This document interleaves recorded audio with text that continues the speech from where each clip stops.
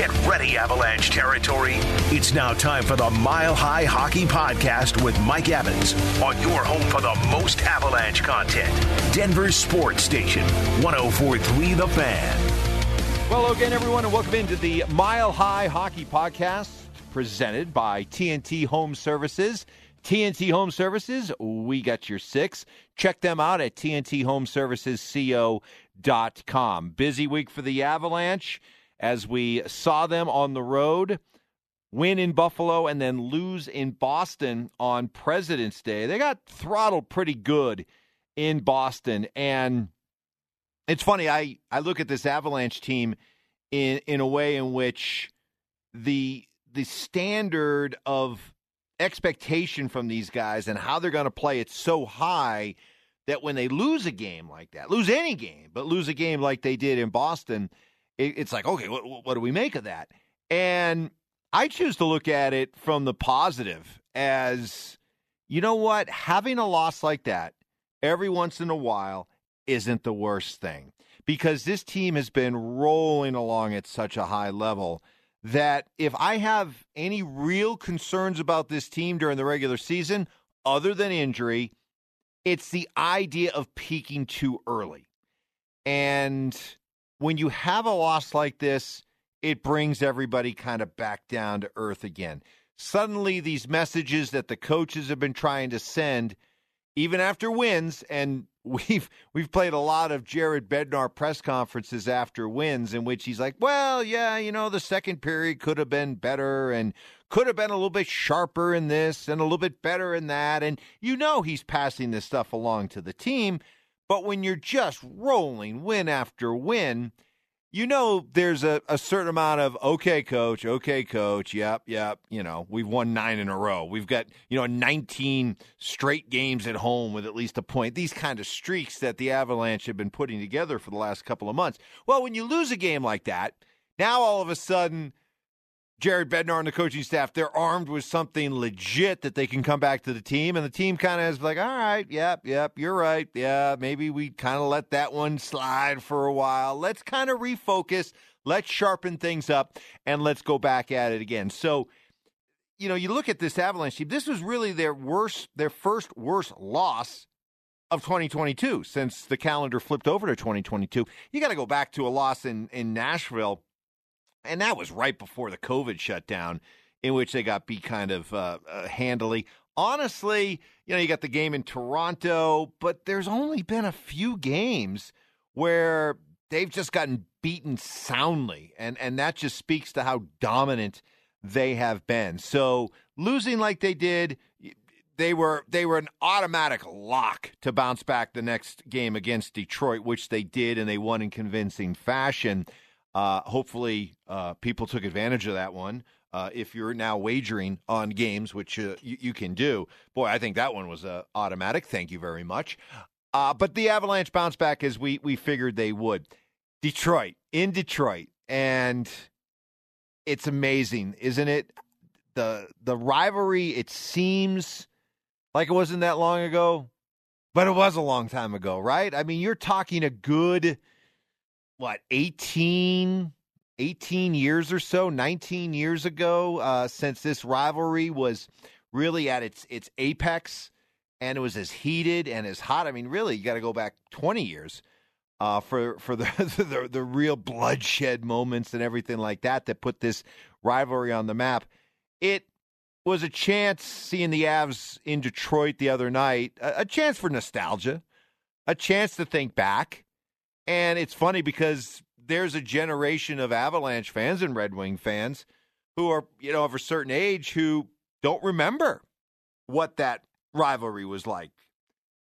Probably have a hard time understanding what all the fuss is about. Certainly the current players, Avalanche and Red Wing players, have no real knowledge of it. So it is something that we get a chance to reminisce about, but it is fun to reminisce. Man, that rivalry, it was unlike anything I've ever seen. And I got my first introduction to it. I was living in Dallas. I was there between 96 and 98. And the Avalanche Red Wing rivalry, when it burst on the scene, I was living in Dallas. Of course, I'm a hockey fan, but I'm living in Dallas. not exactly a hockey hotbed, right? No matter what Dallas Star fan tries to tell you, not exactly a hockey hotbed. I was a bit of a hockey snob while I was living in Dallas. But a friend of mine, roommate, was a big hockey fan as well. And so we found ourselves, out one night, went for a burger and a beer, and we're watching this Avalanche Red Wing playoff game. And we're like, what is this? And at the time, I had no idea that Denver was in my future. It wasn't on my radar yet. So it wasn't like I'm really paying attention. I'm just watching this stuff as a hockey fan. I'm like, holy smokes, this is incredible. I mean, look at the intensity. Look at the hatred. But look at the hockey. And I think that's sometimes when we think about the Avalanche and the Red Wings, we think of the fights. We think of Darren McCarty. Oh, of all the people. We think of Juan Osgood. We think of, I can't believe I shook his freaking hand. We think of the legitimate bloodshed. But you strip all that away, the hockey was sublime. The hockey was so good. And you look up and down those rosters, and the rosters just dotted with all-stars and future Hall of Famers. It was unlike anything I'd ever seen. And I was just transfixed by it. And it was to the point where it captured people's attention and imagination, hockey fans, even in a place like Dallas. Because as that series went on, my roommate and I, we're back like this is can't miss TV. And we're back watching, and the crowds kept growing. And more people who weren't Avalanche fans or weren't Red Wing fans were there just to watch it because it was so good and it was so compelling. And the drama and the genuine animosity, the great hockey, it was amazing. And then to be able to come here and step right into the middle of that and to be able to cover Avalanche Red Wings and to see what those games were like, to see them here, but to also be able to go out to Detroit. We got to go out to the Joe a couple times for playoff series, playoff games. My goodness. I mean, just the intent, the cauldron of intensity was amazing. Oh, it gives me goosebumps just thinking about it and talking about it right now. So it was something. It was really something. And I think back on that rivalry and that's a rivalry, right? You get two different types of rivalries.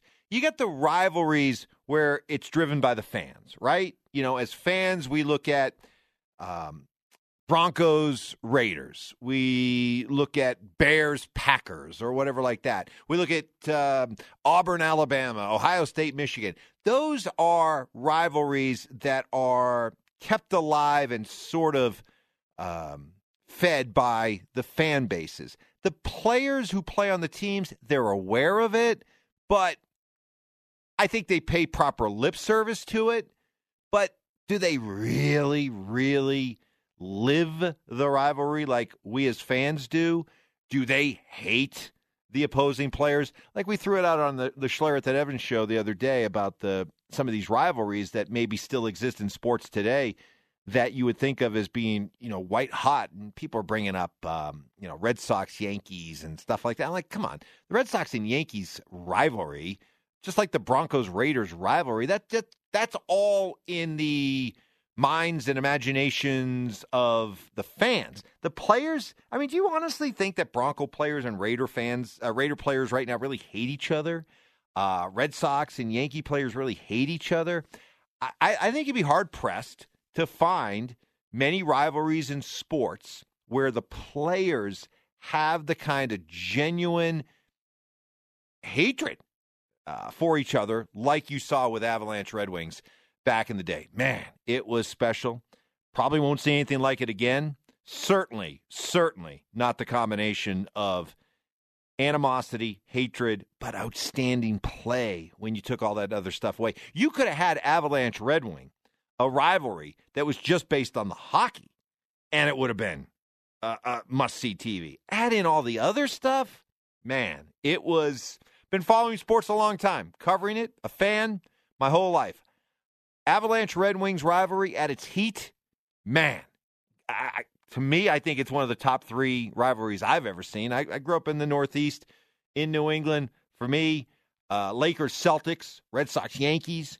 I put the Avalanche and the Red Wings right up there with those historic, noted rivalries. So tough to see it in the state it's in now, but once they moved to the Eastern Conference, you kind of saw the writing on the wall, and now it's just a couple of games. It's just a couple more games in the Big 82, as I call it, the 82-game schedule. Just a couple games, but still, for a lot of us, still evokes a lot of memories.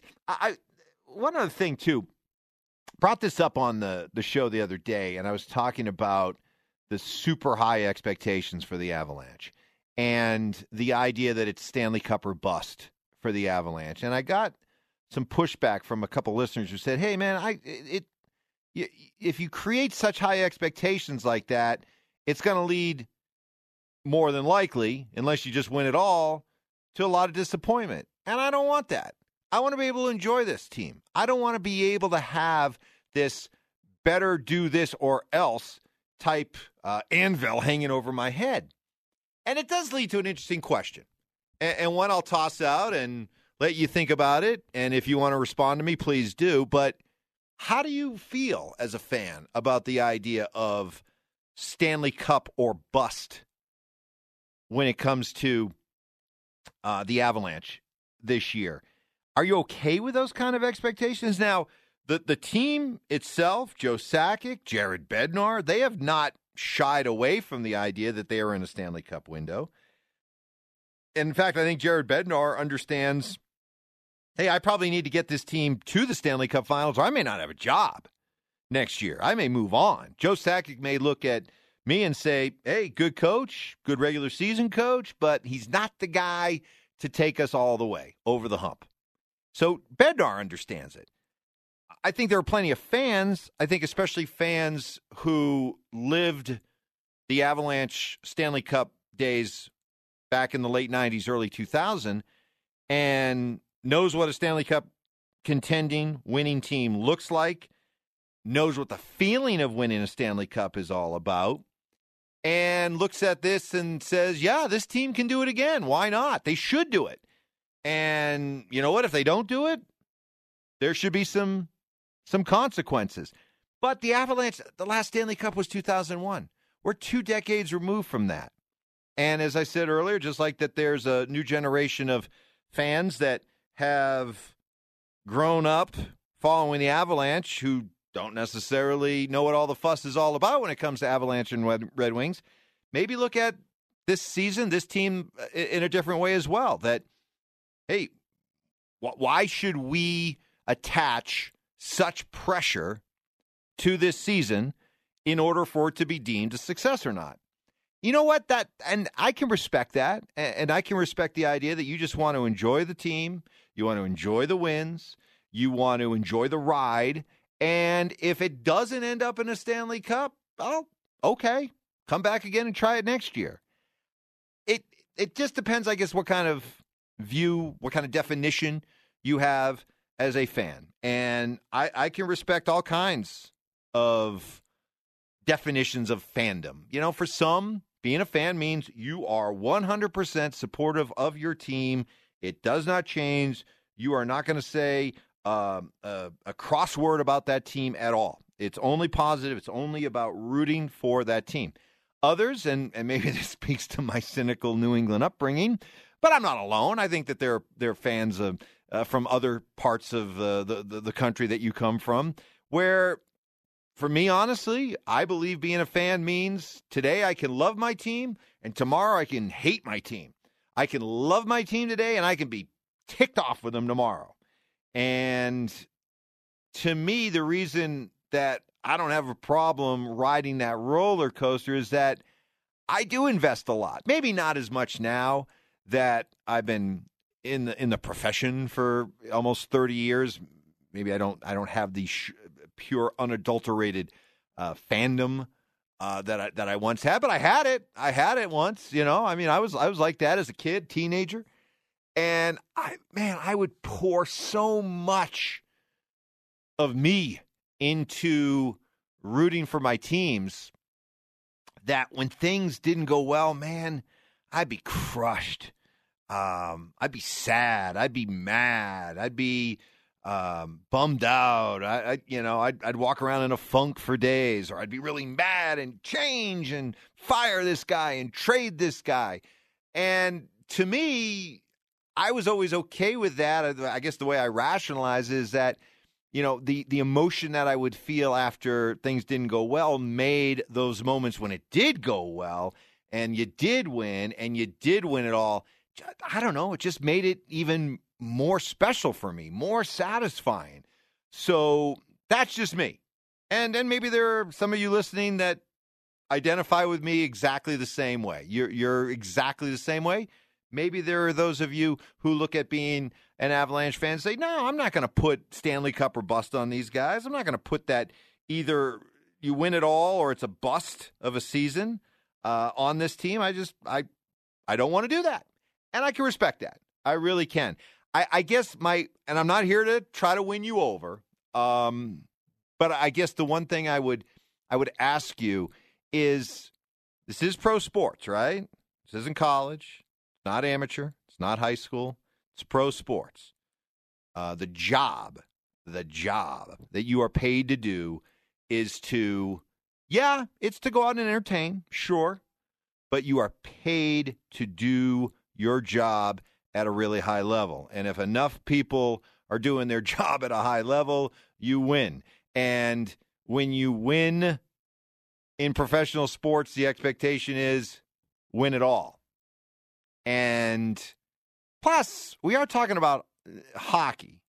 And hockey, more than any other pro sport, charges more for their tickets than any other sport does. So, again, it's pro sports. For me, with what you're charging, the idea that guys are getting paid millions of dollars to go out and do their job, if you got a team that's built to win and a team that looks like it can and should win, then I don't have any problem with attaching some expectations to that team, some standards to that team, and consequences if those standards aren't met. And for this Avalanche team, as somebody who was lucky enough to be in the Pepsi Center, that Game 7 when they beat the New Jersey Devils to win the Stanley Cup, my God, what an environment that was. What a feeling that was. It is something I'll never forget. And you know what? For me, this is me, but when you get a chance to experience something like that, you want to experience it again. And when you think you have a team, like I think this team is capable of doing it, then yeah, I do put that standard. I do put that expectation on them. And if it's not met, it will be a disappointment. To say that the season, and I'm not, look, enjoy the ride right now. Enjoy the regular season. Enjoy the records. Enjoy the point streaks. Enjoy all that stuff. But for me, and I think, some of you listening, once that regular season is over, once the playoffs start, it's like, okay, it's time. It's time. This is the standard. This is where I have the bar set. Go meet. And if you don't, then there are going to be some consequences. All right. As always, love to get your feedback. You can hit me up on Twitter at MikeEvans1043. You can text me during the show, Schlereth Evans, 303-713-1043. If you ever have any feedback on the podcast, just hit me up and say, hey, Mike, I was listening to the podcast, and here's what I think. Again, thank you so much to TNT Home Services. We got your six, proud sponsor of the Mile High Hockey Podcast. Thank you so much. You can reach out to them, Ronnie and Laura Thornton, the husband and wife co-owner team at TNT Home Services. Check out their website, tnthomeservicesco.com. They got some great promotions running right now. Please check all those out and know that whatever issues you have under your roof, whether it's plumbing, heating, cooling, or electrical, TNT Home Services can take care of you. That'll do it for the Mile High Hockey Podcast. We'll see you again next week.